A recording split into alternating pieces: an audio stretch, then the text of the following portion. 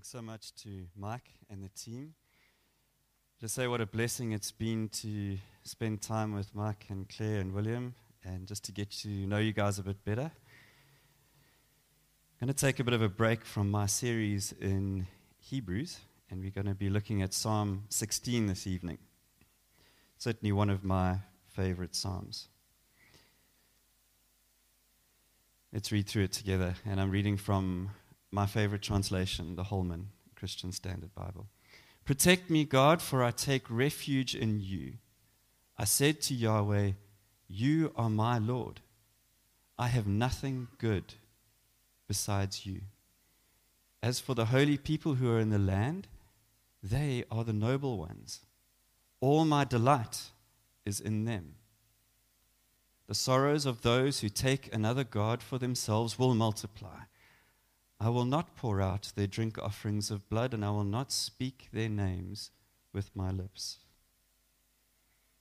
Lord, you are my portion and my cup of blessing. You hold my future. The boundary lines have fallen for me in pleasant places. Indeed, I have a beautiful inheritance. I will praise the Lord, who counsels me. Even at night, my conscience instructs me. I keep the Lord in mind always, because he is at my right hand. I will not be shaken. Therefore my heart is glad and my spirit rejoices. My body also rests securely. For you will not abandon me to Sheol. You will not allow your faithful one to see decay. You reveal the path of life to me. In your presence is abundant joy. In your right hand are eternal pleasures. The 2018 movie, A Quiet Place, is set in a very dystopian world. A species of vicious and deadly aliens has invaded Earth. And they've got a highly attuned sense of hearing. But they cannot see and they cannot smell. And the story revolves around a young family who have adapted to survive in this terrifying new world where most of the population has been wiped out. They're at an advantage, though. Their one daughter is deaf, and so they know sign language. It's one of the ways they cope. But the mom is pregnant and nearly due to have their next child. And a crying baby would present a catastrophic risk to them. So the parents improvise, and they go to great lengths to protect the whole family and their children. They design a crib that has its own oxygen supply and that is soundproof. Parents also create a partially soundproof basement in the farmhouse where they can eat and rest. They can play board games. They even put felt on the underside of all of their board game pieces so that they wouldn't make any noise. The parents are a refuge. They're creating a place of safety for their children. At the end of the movie, spoiler alert, one of the parents pays the ultimate sacrifice to save his family. Similarly, King David finds that God is his ultimate place of safety and rescue, and indeed, salvation and future hope. So I've titled the devotion this evening, God, our present refuge and future hope. Here's a summary of the psalm for us to consider. If God is your refuge, your treasure, your sovereign Lord, and your counselor, he will lead you, body and spirit, through life and death to eternal pleasures through Jesus Christ. The next few slides are quite busy. Don't worry about reading the words. I just want you to see a brief overview of how David walks this path of going from, we'll see. We see that David begins with a petition to God for protection. It's unclear exactly what it is David is scared of or what it is that the danger he's facing, but he needs protection. He then goes through a number of exaltations, glorious truths about God. God is his refuge. God is his sovereign Lord. God is his greatest treasure. God is his counselor. And he reaches a conclusion and he proclaims, his proclamation is joy and trust in God. And finally, we see a prophetic declaration. And here the apostles Peter and Paul help us to understand that they're pointing, the last part of the psalm is pointing to our redemption, body and spirit, because of the resurrection of the Lord Jesus Christ. So we're going to walk through this process. We're going to walk this path with King David briefly this evening. And it's going to help us to go from a place of desperately needing God's protection to a place where we are joyful and secure in God because of the blood of Jesus Christ. Again, that summary. If God is your refuge, your treasure, your sovereign Lord, and your counselor, he will lead you, body and spirit, through life and death to eternal pleasures through Jesus Christ. So let us start by looking at David's petition. Right at the very beginning of the psalm, David says, "Protect me, God." David's desperate. He seems to be on the brink of death. Death is imminent to him. There are threats all around him. We're not 100% sure what those threats were, but we know that he was facing imminent death. But notice David doesn't turn to people around him. He doesn't turn to his own understanding. He doesn't trust in his own wisdom. He runs to God. And he begs the Lord for protection. Where do you turn when you're in dire straits? Do you turn to other people? Do you turn to escapism? Do you binge on Netflix to try and escape from the difficulties that you're facing? Do you turn first to other people and seek their acclamation and their support and their approval? Or do you turn to God? Is your very first inclination to cry out to your Father in heaven for his help and protection? You see, it's quite easy to sing at the tops of our lungs on a Sunday, "A mighty fortress is our God, a bulwark never failing." But then on Monday, what do we do when we face that angry client that phones us on, that calls us and shouts at us? Or we read that devastating email from the opposing attorney. Or our brother tells us they're going to get a divorce. What do you do? Do you drown your sorrows in the bottle? Or do you flee to your Father in heaven like King David did? King David teaches us an especially important lesson here. He was king, but his first inclination, with all that power in Israel, his first inclination was to cry out and flee to his heavenly Father. And he does this in a remarkably interesting way, and we're going to walk through these steps briefly. Because immediately after his petition, he proceeds to go through a series of exaltations about the character of God and what he believes about his heavenly Father. And we'll see that these exaltations lead him from a point of desperation to a point of joyful proclamation in the security of God. Firstly, Yahweh is David's refuge. He says there, "For I take refuge in you." He finds his safest, most secure refuge in no one and nothing else. Only in God. He's essentially saying, above all things in this entire universe, Yahweh, I take my safest refuge in you. I find my true refuge in nothing else. Secondly, Yahweh is his sovereign Lord. He says, I said to Yahweh, you are my Lord.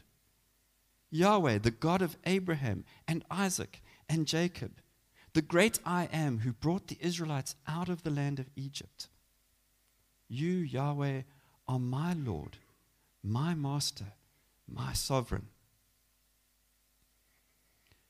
Third, David exalts in God as his treasure. You can see it in those verses there. I have nothing good besides you. Lord, you are my portion and my cup of blessing. The boundary lines have fallen for me in pleasant places. Indeed, I have a beautiful inheritance. David is declaring that Yahweh is his greatest, most abundant, most glorious treasure. And there's nothing he treasures more. There's nothing he values more than Yahweh. Every good thing that he has is because God himself is good beyond measure. I want you to notice David seems to take a little bit of a detour in verses 3 and 4. As for the holy people who are in the land, they are the noble ones. All my delight is in them. The sorrows of those who take another god for themselves will multiply. I will not pour out their drink offerings of blood, and I will not speak their names with my lips. But it isn't actually a detour. Look at verse 3. One of the treasures that God has given us is godly believers who are themselves holy people, the noble ones. I want you to try and think of somebody who has been especially influential in your growth as a believer. Are they not a gift from God? Are they not a treasure that God has given us? Do you know who comes to mind for me when I think of a noble one? Is our pastor Lee Robinson from Honey Ridge Baptist Church. There was little old me, a young medical student, new to Johannesburg, having grown up in the small little dorpie of Hillcrest. And there was this godly man who was the preaching pastor of a church of 1,000 members. He met with me every Friday afternoon. He mentored me through some of the most difficult times of my life. He was a noble one. He was a holy one. Are you a noble one? Are you somebody that a young person looks up to and wants to meet and wants to learn from? If you are one of God's treasures. David contrasts these godly ones with the ungodly. Sorrows of those who take another god for themselves will multiply. I will not pour out their drink offerings of blood, and I will not speak their names with my lips. This is a challenge. Lips. Are you leading a double life? Are you mixing with the world on a Saturday in the week? And foul language and cursing is coming from those lips, and then on Sunday you come and sing praises to God. Notice David says, I will not speak their names with my lips. He wouldn't even mention the names of the evil that the ungodly did, let alone think of doing it. What a challenge for us. I want you to have a look at that phrase, the boundary lines have fallen for me in pleasant places. Now, the Hebrew word for pleasant places is actually the same word that is used in verse 11 for pleasures. So we could translate that phrase, the boundary lines have fallen for me in pleasures. So this is not only saying that God is his treasure, but he's also saying God is my future hope. Looking ahead to the glorious pleasures awaiting those who belong to Yahweh and who will be led by God, body and spirit, through life and death. Fourth, Yahweh is David's wonderful counselor. I will praise the Lord who counsels me. Even at night my conscience instructs me. I keep the Lord in mind always. Because he is at my right hand, I will not be shaken. Where do we receive this counsel?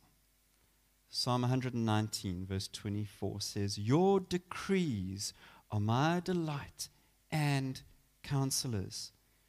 We receive the Lord's counsel from his word. Is the word of God in your mind? Is it so deep in your conscience that it instructs you in the darkest hours of the night? Is his word always at your right hand?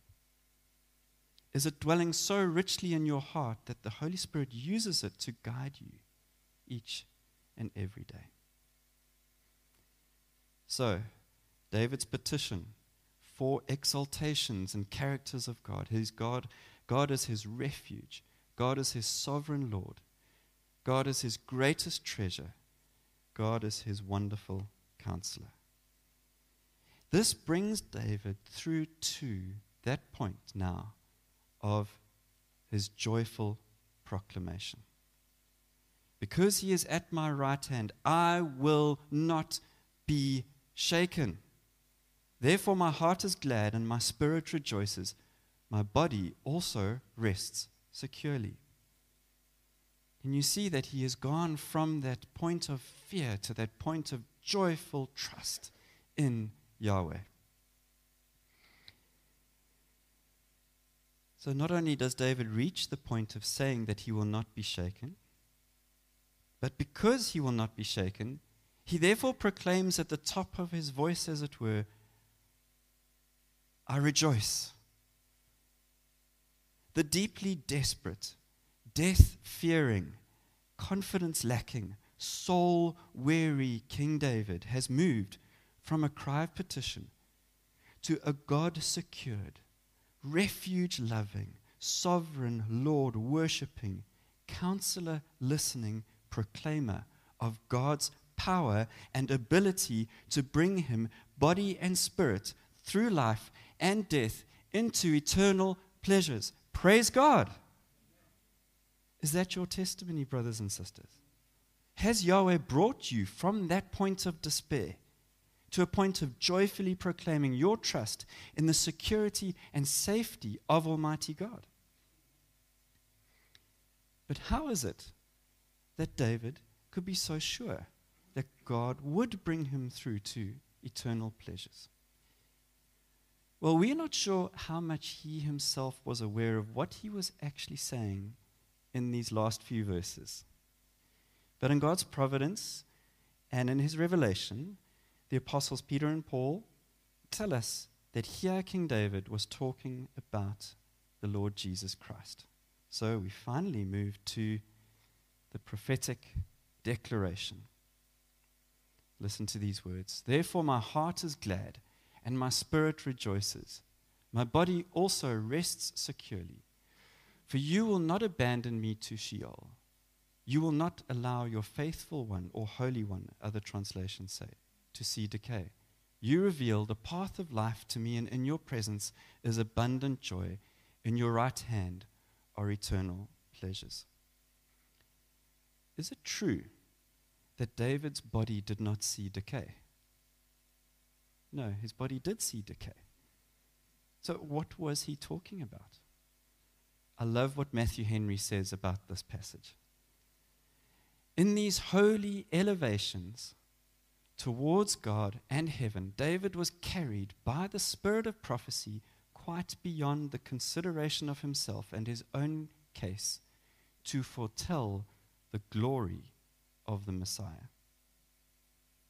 So David knew, listen carefully, David knew his own preservation through death and the triumph of the Messiah over death were connected, but he wasn't too sure how. Paul and Peter help us understand. Acts chapter 2. Since he was a prophet, that is talking about King David, he knew that God had sworn an oath to him to seat one of his descendants on his throne.